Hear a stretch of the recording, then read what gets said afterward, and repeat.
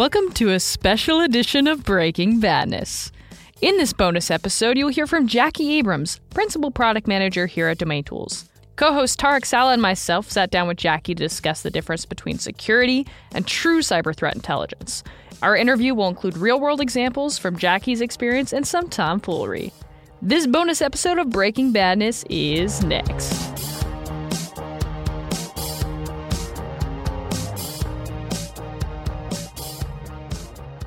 Welcome to our special episode of Breaking Badness, recorded on November 14th, 2019.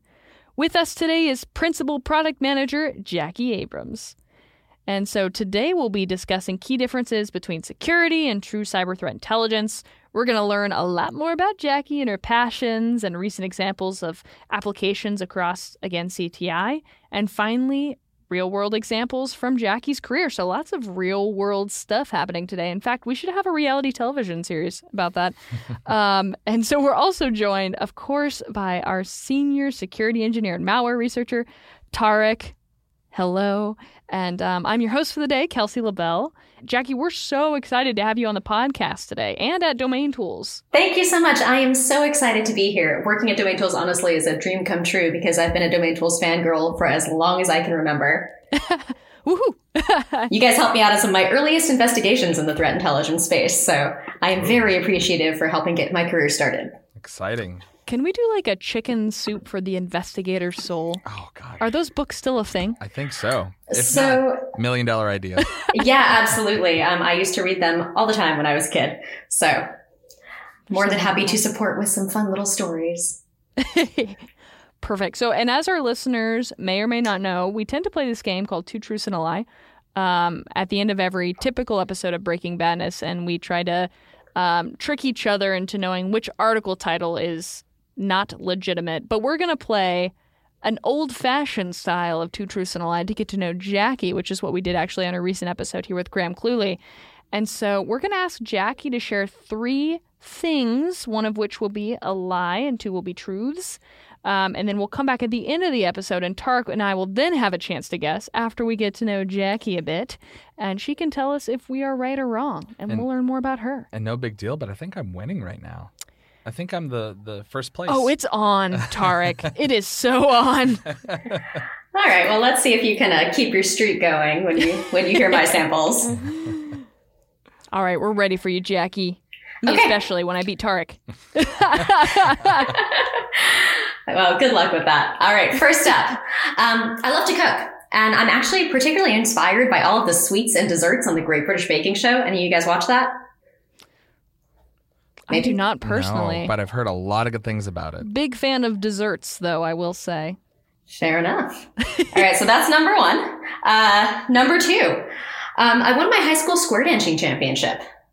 High school, what championship? Square dancing championship. Square Old dancing. square dancing. Yeah, we had a live collar and everything. A lot of fun. Interesting. Okay, cool. Can rectangle dancing be square dancing, but square dancing can't be rectangle dancing? These are things we should think about, too. You know, I wonder how that would work on the elongated sides. It's a good question. All right, number 3. And Batman has trusted me with knowing his real identity. There's a fun story behind that one. Ooh. So, See, you can't tell right now, but I'm stroking my beard. It's one of the good things of having a beard. So I can stroke it when I contemplate. Meanwhile, in the back of my head, I'm just thinking about the periodic table of the sodium element. Na na na na na na na na na na. Batman! Yeah. Gotta have the fun. All right. Okay. So now we have some things to ponder in the back of our minds here, Tarek. Yes, we do. But in the meantime, let's pick Jackie's brain on cyber threat intelligence. We know that you have lots of experience in this space, and Tarek, why don't you kick it off with a few questions that you had for Jackie? Yeah, absolutely. So, Jackie, I really am excited to talk. As you know, we've talked a little bit before, just about threat intelligence in general and how it applies inside of the security community. So, I think one of my first questions are, what are some areas of security intelligence that you think your traditional defenders, so your IR teams, your SOC teams, should be aware of that really doesn't get talked enough about? Oh, I feel like you pitched me a softball on this one. So I think one of the biggest challenges is that people are so focused on what is in front of them and a list of IOCs that they lose sight of the greater challenge of threat intelligence, which is actually understanding why an adversary is coming after you, what their goal is, and then using that information to more effectively defend your network, not necessarily by predicting every attack, but by identifying what are the areas in which companies should focus their investments, their training, and really hone in on what the threats are that they are most likely to face. It's sort of that gap between what is a threat, what is an IOC, and then what is the intelligence that we can actually gather about something that makes it actionable, that helps us better defend. I feel like that context is often lost. Why do you think that is? Why do you think there is such a difference and a big gap between IOCs and intelligence? I think one of the challenges that a lot of people are faced with is that they are overwhelmed by the amount that they have to do. People are so focused on stopping that breach, stopping that attack, that the only thing they can see are the indicators in front of them. Also, likewise, just because you are able to deal with a computer or understand a network or run a SOC team, it doesn't necessarily mean that you have or are comfortable with investigating the context behind some of these attacks.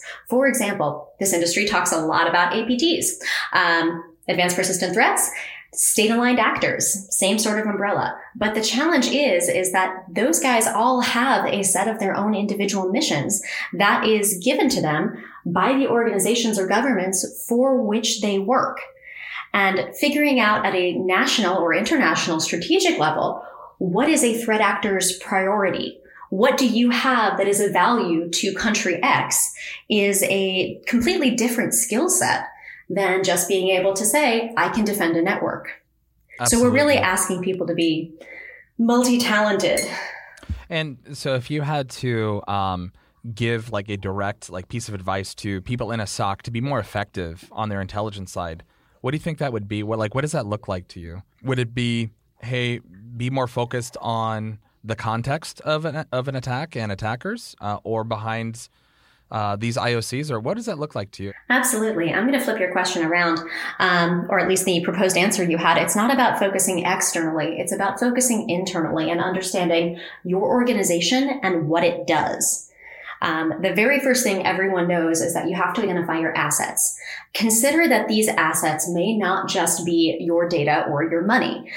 Think about where you sit in an industry. Think about what services you are providing and what critical infrastructure or supply chains or even daily services for your customers you deliver. Also think about what customers you have that you interact with or your networks connect to who might be decent targets. You may just be a stepping stone in someone else's mission to get to one of your clients. And then I would say, once you understand all of the things and connections you have that are valuable, then take a step back and honestly, just follow the news. The more you hear about major nation states saber rattlings or conflicts in a given country, or even elections or scandals with the Olympics, the more relevant those things are to help you contextualize the threats that you may face. And keep in mind, we just spoke about APTs. The same is absolutely true with cyber criminals. And I feel like they often get the short end of the media stick because they're not as sexy as APTs, but still very valuable. I think, Jackie, what I'm hearing from you is a good exercise for all defenders is to dream up. What would my attackers' OKRs be? You know, that's really not a bad approach. It's very similar. These guys all have missions, and you may be a pathway to mission success. That is particularly clear when you're looking at a nation state, but when you look at a criminal, how are they making money? What are they doing? What do you have that could be sold or valuable or resold? Right.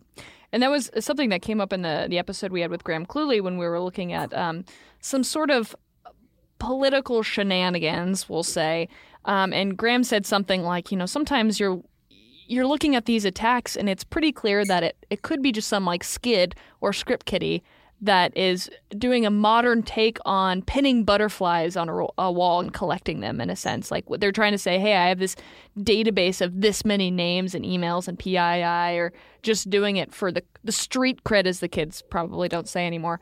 So I think, and that obviously allows you to assess the relative threat to your organization, like you're saying. So that's extremely helpful advice to remember that attackers are people too. And so how can we use those motivations and sort of put that on its head? Yeah, and I think you also have to look at means and opportunity. That is changing rapidly as malware becomes much more of a commodity that you can purchase. You can purchase exploit kits. You can purchase phishing kits. It's much easier for people to leverage what's in front of them. But those things should really be, to a certain extent, a set of low-hanging fruit against which you can defend. You should know what's publicly available for purchase, and then make sure that you are, to the best of your abilities, secured against it. Obviously, no one's going to be able to protect against every 0 day, but at least that lower level, you should be able to have a tip-off on what might be coming. Yes, I like that. And just to pivot on to a slightly different conversation, but something I love asking folks in the threat intelligence space are, what are some security threats or attack vectors that you just find fascinating? Yeah, so this is always an interesting one. I come from the mobile space, as you or some of the listeners may know. And a lot of the work that I have done is about creating standards and best practices, as well as identifying threats delivered via mobile networks and mobile messaging. People, I think, forget to a certain extent how comparatively quiet mobile malware is kept compared to the big attacks that we see and so often follow in the news. And a lot of that, I think, is due to the fact that we're really bad at catching it. We are really bad at identifying mobile malware. We really don't have endpoint malware detection solutions on our devices. We also don't really track the traffic that comes into and off of our devices. We don't know if our information is being siphoned or sent in the clear. Someone else might, and that's part of the problem. But mobile is by and large overlooked, I think, because there is a gap there and the unknown is scary. And because we are bad at securing it, people, I think, are afraid to lift up the covers and find out what's there. Either that, or it's too expensive to lift up the covers and find out what's there. And do you think that part of the reason why on the mobile landscape space we don't have more of an AV presence than we should, do you think part of that has to do with the sheer amount of privacy that mobile phones represent? I think that's part of the issue. Fragmentation is also an issue, especially in the Android space. You have, hundreds of devices with hundreds of screen sizes. Nothing is necessarily kept consistent. So the more customization capability we have, the harder that is to defend. Yeah. I would also think that it is not so much a matter of privacy, because were somebody truly concerned with privacy, they would also want to make sure that their information is not being stolen by criminals, which is sort of the double-edged sword if you start installing things that are meant to monitor and track on your phone. But it's also, I think, a lack of ability to profit. There is not necessarily a huge market for consumer mobile AV. I don't know how much any of us would be willing to spend to defend our devices in that way, and have to keep another app running and have something else we have to troubleshoot. It'll probably suck battery life. So there are technical challenges as well. But I still think that there's a considerable one just with the market, and that we are not offering up seamless solutions. Yeah, I would agree. I think it's interesting, too, and not to segue too much, but Cylance, they have a pretty phenomenal EDR product. And I know they just stepped into the mobile security space as well. So that's something on my to-do list to evaluate. I don't know if you've had a chance to use that or not. I'll be honest, I haven't checked it out. If their tagline is not like, silence your phone, I will cry. God. Oh, that's great. Cylance. That's the second $1 million idea you've had on this podcast so far. I love that it. Is hilarious. So one thing I love asking everybody in the threat intel space, and in the security space too, but specifically in the threat intel space, how important is threat actor attribution? Because this is a very subjective thing. I know, at least from my background of the incident response, side of the house, who did it isn't really as important as all the other components of an attack. But for threat intel folks, I'd like to hear your thoughts. Absolutely. So I fall into the relatively unpopular camp that attribution is absolutely critical. It is not critical because we need to find someone to blame. It is critical in understanding what the landscape is. Without knowing who did it, you'll have a very hard time understanding why someone did it. And sort of looping back up to my biggest concern or gap in the industry is that no one is really looking at the why of why attackers are coming after you.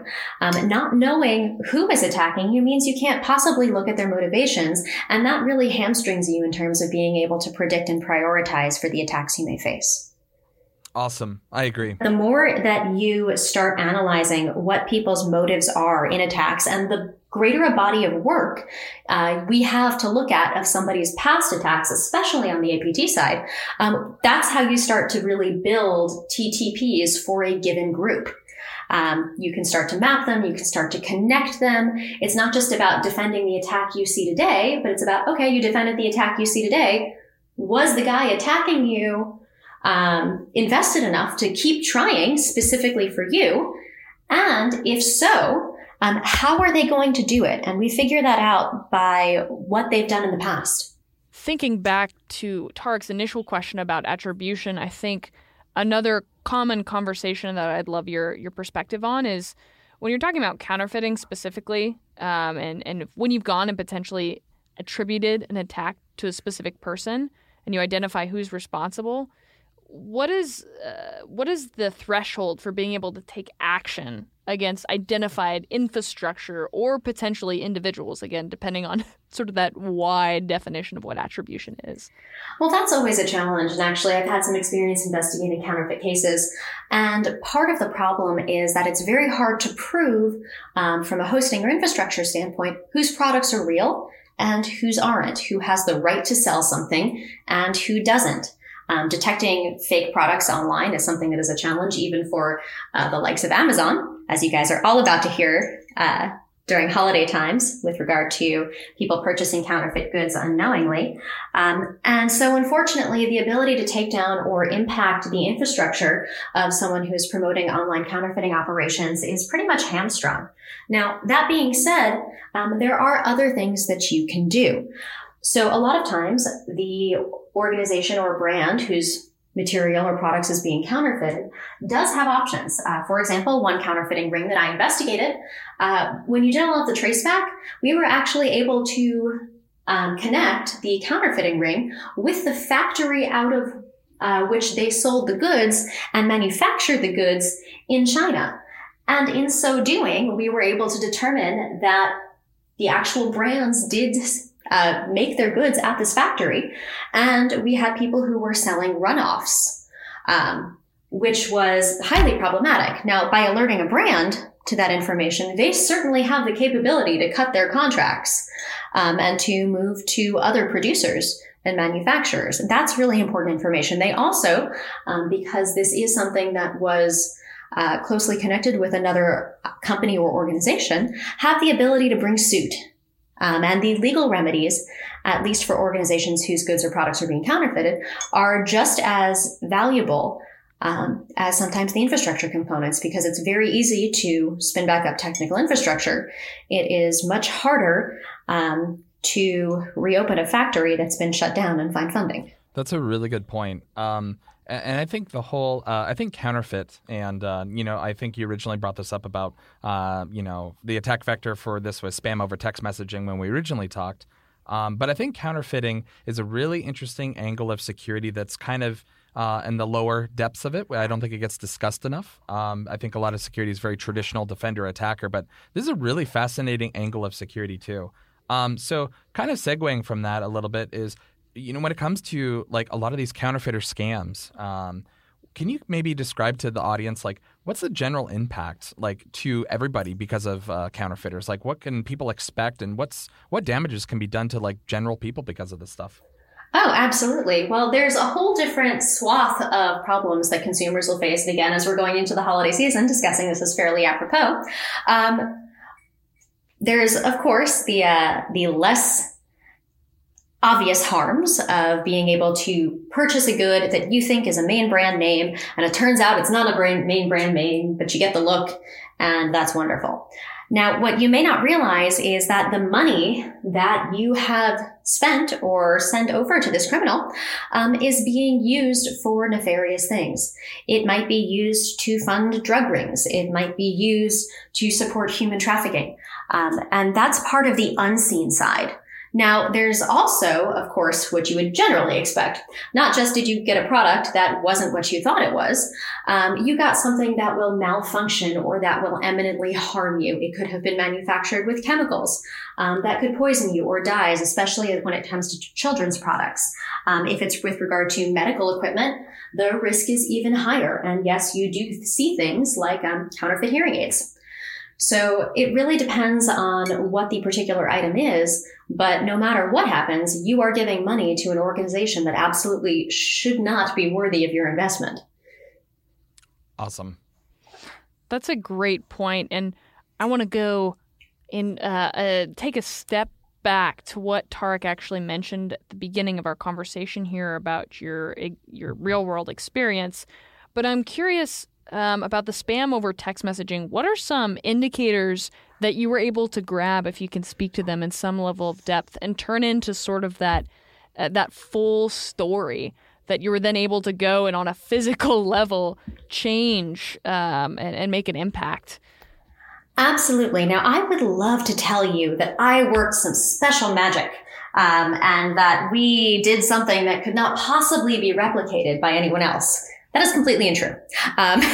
Everything that I did or my team did to investigate any of the attacks that we worked on is fairly straightforward. And it's a standard process that anyone involved in threat intelligence should be able to replicate. And honestly, any novices at home can take a crack at themselves, and they'll probably be able to be fairly successful. We all have cell phones. The first thing we started with was a text message. Now, for any threat actor to get value from a text message, there needs to be some way for them to interact with the consumer. In this particular counterfeiting case, we had text messages claiming that there would be deep discounts on Coach styles or Michael Kors bags, and the shipping is free, there's free returns, and all you would have to do is go to this website. And that's really where your investigation begins. I don't think anyone is going to try to scam you without giving you a way to interact, with the exception of things like SIM swapping, but that's a whole other story, at least with regard to spam text messages. So, or even spam phone calls. You have to have some point of contact where you exchange money or information with a scammer. So in this instance, we started out with our favorite thing to start with, a domain. And now working at Domain Tools, it is really interesting to see how by and large so many investigations do start with that simple bit of information. So what we ended up doing to unmask this counterfeiting ring was really straightforward. We first of all did a couple of things. We looked at the domain and we attempted to map the infrastructure.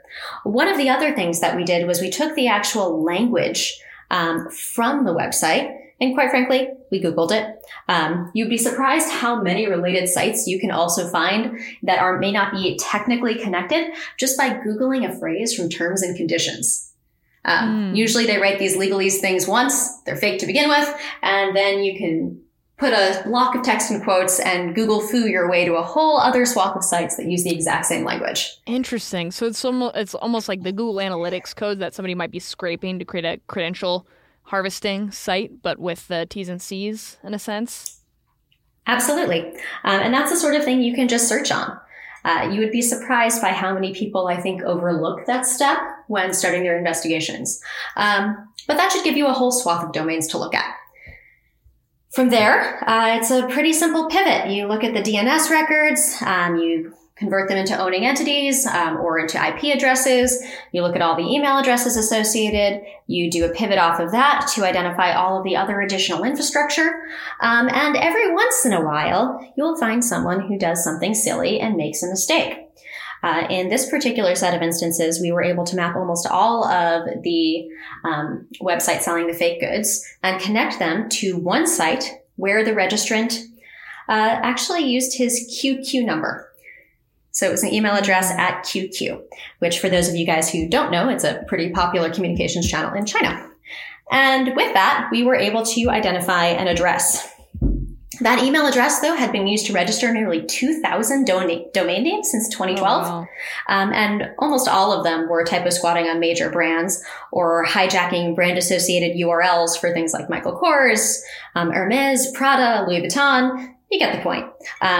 By the way, Ugg boots, Ray-Bans, Oakleys, and Beats by Dre headphones are also really popular this holiday season, so watch out for counterfeiting. That would be a really funny piece, is like, learn rather than, Target or something being like, this is the toy of the season. It's like, these are the brands that are being spoofed the most, so they're probably the most popular. Absolutely. And what was really interesting is that while we were doing our investigations, which were separate, a legal case was actually brought. But the legal case, when we were able to get access to that information, only contained about 813 domain names. And I think it was like 470 some odd registrant accounts with only 64 online marketplace accounts that were accused. In reality, that was only a fraction of the network we were able to find with our additional investigations. So even though some companies may be attempting to take action, it may not necessarily be uncovering the whole swath of interconnected components. So don't let that discourage you. Even the pros get it wrong sometimes. And isn't it amazing how easy it is to be successful at doing bad things without really having any sophistication? Like a lot of these sophisticated scammer services that make a lot of money, they're really not that hard or complex to operate, it sounds like. No, absolutely not. And when you look at something like text messaging, that is such an easy pathway to consumers. I think the statistics are like the rate of text message opens in the US is 98% within 3 minutes. So think of how often you guys actually look in your spam folder in your email, which I'm hoping is like next to never, and click on a link there, versus how often you'll actually look at a text message that comes in on your device. Oh, you don't know me well at all. I love going through my spam. I am pretty sure that I was not meant to include people like people in the industry who do this as part of our jobs. My spam folder's just another honeypot, really. Hey, you know what? I save all of my voicemails that I get about consolidating my non-existent student loan debt or, extending my warranty on that car that I don't have. Absolutely. That's half the fun. I don't want to get too crazy, but I have a really good deal going on with a Nigerian prince right now. Very lucrative opportunities here. Very lucrative. So check your spam folders, people. Oh my God. Generally, I assume if you are listening to this podcast, you will not actually engage with people in your spam folders unless it is out of professional interest. So just a disclaimer there, don't trust any of it. Thank you. Yes. That was sarcasm, people, from me. You never know. Good point. Well, Jackie, I'm curious then to wrap up this wonderful story that you're telling us here. I'm just going back to what the original point that you were making about motivations of those actors. What did that look like in this situation? I'm assuming money was involved as it was counterfeit. They were clearly spoofing luxury goods. What other picture were you able to paint about these actors and cyber criminals based on what you found? So this one, by and large, was pure profit. Because they had access to manufacturing facilities, and believe it or not, the material cost in China to produce something like these luxury goods is usually measured in cents, not dollars. And the markup is somewhere around, certainly more than 100%. So there is a large profit incentive. Obviously, individual markups will depend on the brands, but a large profit incentive to be able to take something that is so cheap and sell it for so much money. Now, that is fortunate in this instance to a certain extent, that there are not more nefarious components behind it. But if you guys look in the news, a lot of this does support really awful things like human trafficking. And what's also interesting is that we may not realize that there are other regimes that are sanctioned that may be using not just counterfeiting, but other scams and hack attempts, etc., to be funding things like their militaries. and their labor camps. Some of these countries, in fact, will be using that money directly to oppose the United States or whatever your other home countries may be. So always be aware that the money can be used in any number of ways. And as soon as it steps outside of a legitimate channel, you are funding something that will become a problem for someone else. That's a really good take and a really good call out there. Yeah, and back to your question, Tarek, about what are some of the consequences of these types of scams? They definitely lie much deeper than just losing $30 for what you thought would be a nice fancy purse or whatever that might be. So that's a fantastic point, Jackie. And hopefully to provide a little bit of levity after that reality check, and as a good reminder, like you were saying, for Cyber Monday, Black Friday, all of that jazz, I'd love to get back to your 2 truths and a lie. And so if you wouldn't mind repeating those, because Tarek and I's memory has been wiped with the dark realities of the world. And then we can give our best guess, and you can tell which of one of us, spoiler alert, it will be me, probably not, Tarek will probably be me, is right. You got it. Well, the first one was that I love to cook, especially the Great British Baking Show desserts.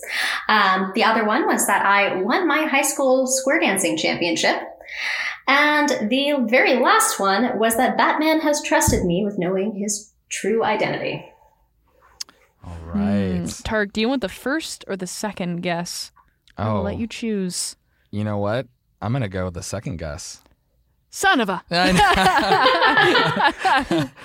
Alrighty. See what I did there? I see what you did. This is like the strategy for what's that game show where you have to oh God, I'm drawing a blank here. His actual strategy is to keep me from thinking about which one it is. I'm on to you, Tarek. If you say the item's worth $5, I come on in and say it's worth $5 and a penny.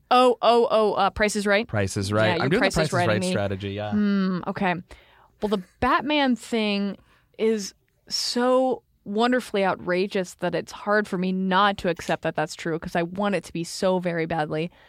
Yes. Okay. I'm going to keep this to myself. No, I'm going to say that one is true. I'm going to... Do you want me to go first? Because I'm ready. I'm going to say it's the second one, Jackie. That's your lie in my mind. You don't think I'm a high school square dancing champion, do you? No, I think you're into the rectango. All right.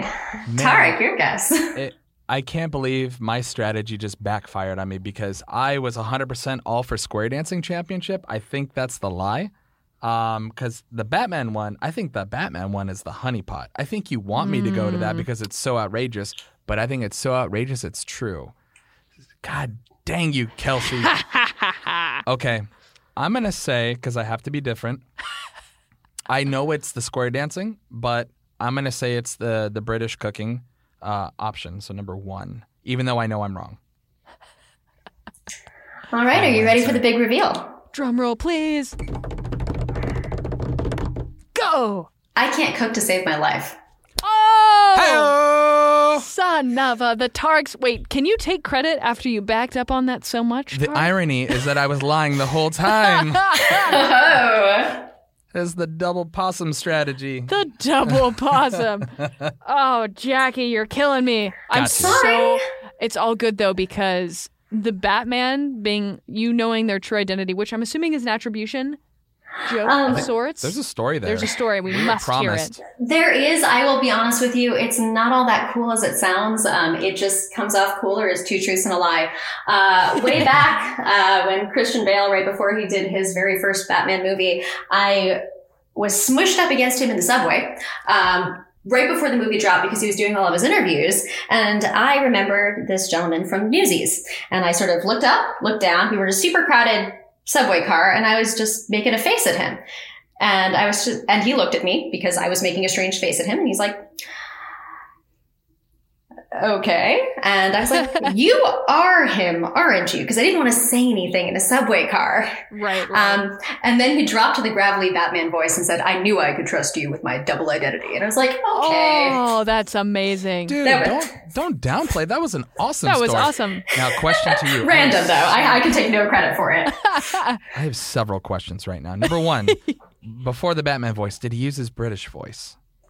That's the only line he said to me was the double identity joke. Didn't get anything else. Fascinating. Granted, this was years ago, but... I've heard he conversationally drops between American and British accents, like conversationally and normally. So super curious. But did you just look back up at him and go, "Where are the drugs?" No. I will be perfectly honest. I just smiled, nodded, and turned back around because you're in a crowded subway car in New York City and you don't say anything because you will never get out of said crowded subway car in New York City. So. An excellent point. And this is a good reminder for us all to take public transportation because you could learn Batman's true identity. That is a good one. Well, Jackie, I don't think there's any higher note to end on of that of learning Batman's true identity. So I want to thank you so much for your time and for this great discussion and really appreciate your thoughtful comments on CTI and your own experiences. And so just again, so excited to have you here and to hear your story. So thank you so much for being on the podcast today. All right. Well, I hope I was a good enough guest that I will get invited back for another time because I was just leading up to an interesting transition to talk about the Lazarus Group, which is one of those APTs funding themselves through online activities to support one of the interesting nation states that's arrayed against the U.S. So if you guys want to hear more, please invite me back. Thank you. Part 2 coming soon. Cliffhanger. Dun, dun, dun. You must tune back in to hear it. Yes, Jackie, we would love to have you back on the podcast. In fact, we might have to lock you in the studio and just pick your brain for hours. So thank you so much. And this is definitely a voice I'm sure many people will be hearing on the Breaking Badness podcast.